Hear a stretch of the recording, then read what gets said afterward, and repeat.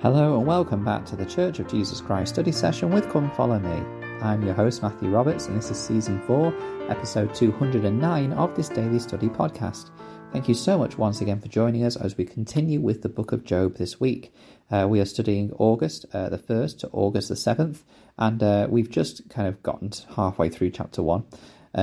Where Job is described as a perfect man. I mean, we didn't really have time to discuss what this probably means as perfect. Was he perfect in obedience? Was he perfect as in he was complete, that he had a complete dedication to the Lord? He had everything set in his life and he was perfect in that way.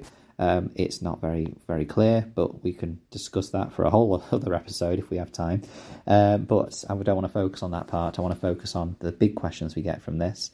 And we've just gotten to the point where the Lord permits affliction to be given to Job. Now, this, of course, leads us to the big question of why do bad things happen to good people? And I wanted to begin with that today as these bad things happen to Job. So in verse 13 it says, "And there was a day when his sons and his daughters were eating and drinking wine in their eldest brother's house. And then Job starts to receive messengers. He has one messenger that comes and says that the oxen were taken away and that the servants are slain. And then, as he was delivering his message, another appears and says that the fire of God has fallen from heaven and burns up the sheep and the servants. And then another servant appears and all the camels and the servants that were with the camels are slain. And then, in verse 18... his sons and his daughters were drinking, and a great wind smote the house, and they are all dead, except for the servant." So he's lost all his possessions, he's lost all his children. Job arises, rents his mantle, and shaves his head, and worships. Now, I think that this, for a start, is an important moment. We're going to go through the whole book of Job, obviously not covering every chapter in detail, but we are going to go through the whole book.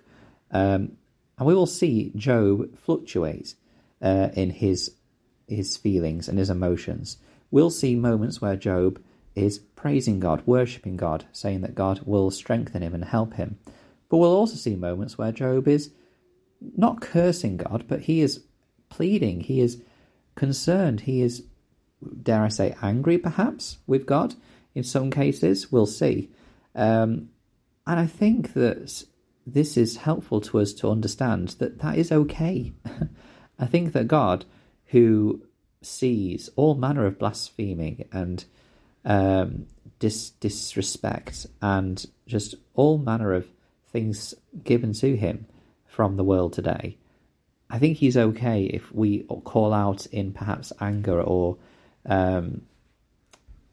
just a lack of understanding, and maybe perhaps asking him to help us understand why such awful things happen to us. Because he knows how we feel. He has been through this, remember. And so that is something which we're going to be looking at as we go through Job's reactions as well. In this moment, we see Job respond in a very admirable way. He says in verse 21, "Naked came I out of my mother's womb, and naked shall I return thither. The Lord gave, and the Lord have taken away. Blessed be the name of the Lord. In all this Job sinned not, nor charged God foolishly." This is probably one of the most well-known phrases in this story of Job. The Lord gives and the Lord takes away. I think that sometimes we can do well to remember that when we have difficulties or trials in our lives, we need to remember to trust in God. Not necessarily to trust that there is going to be something that we learn or gain. I mean, some of life's most horrendous difficulties will not have a clear learning point from it, certainly when we're in the moment, and even perhaps until the day we die. I think that this is one of the greatest difficult lessons to learn, is that even though we give our devotion, even though we give our we live our covenants, even if we're living the most correct life we can, we are still going to come across difficulties and challenges which we just cannot explain.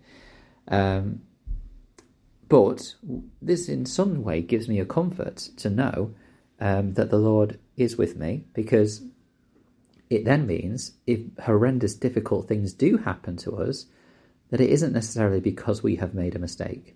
it isn't necessarily because we have done something that isn't right that we need to correct, then the Lord just gives a swift retribution to us. Of course, there are things in our lives that, if we make mistakes on, that bad things will happen. If we become addicted to gambling, then we are going to have financial difficulties. That is a direct impact from that mistake that we've slipped into. I could go through a list, of course, but there are obviously some natural consequences of things that we do. But other things that happen in our lives, and I will use this example because it is one that has naturally rocked our family's life in the last 18 months or so, is obviously our son's diagnosis of leukemia. He was 8 years old, or was he? Yeah, he was 8 years old when that diagnosis was given. Clearly, he hasn't done anything in his life to warrant such a horrendous physical health difficulty to go through. That naturally then led to questions from us as, have we done something wrong? And, of course, we don't live perfect lives. And I say we, not meaning myself and my wife, but I mean us in general don't live perfect lives. And so, of course, we start to question, is there something we've done wrong? And again, there's probably not going to be a clear answer in the near future, maybe in the medium term, maybe even in the long term.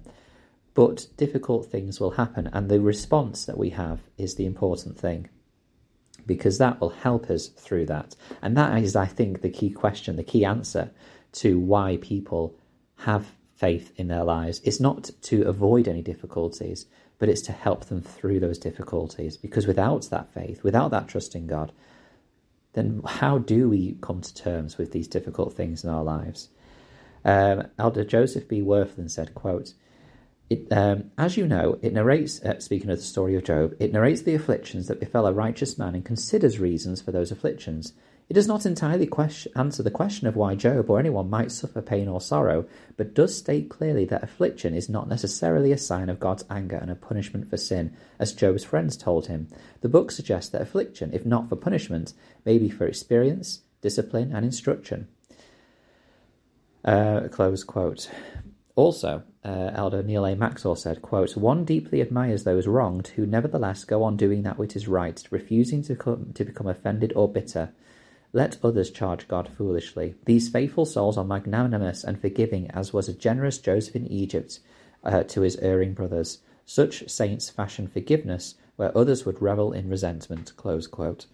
We have a great example here of someone who doesn't let the difficulties bring him away from God, but rather closer to.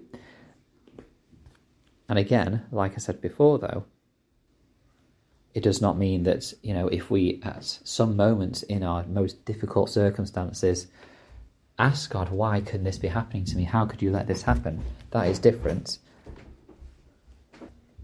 But I suppose what I'm trying to say is that questioning why these things are happening is not a bad thing.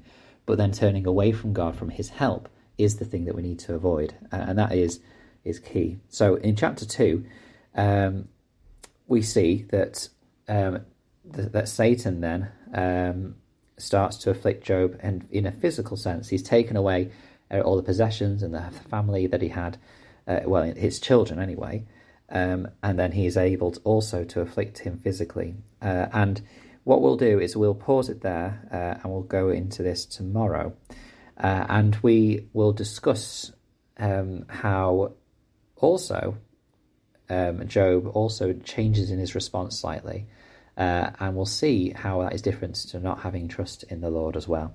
Thank you so much for your time. Thank you for your time on this study. Please join us tomorrow and share what you think about your study of this book of Job as well on the Facebook group, and also at church. You can email ldsstudysession@gmail.com. Thank you very much for your time, and until we meet again.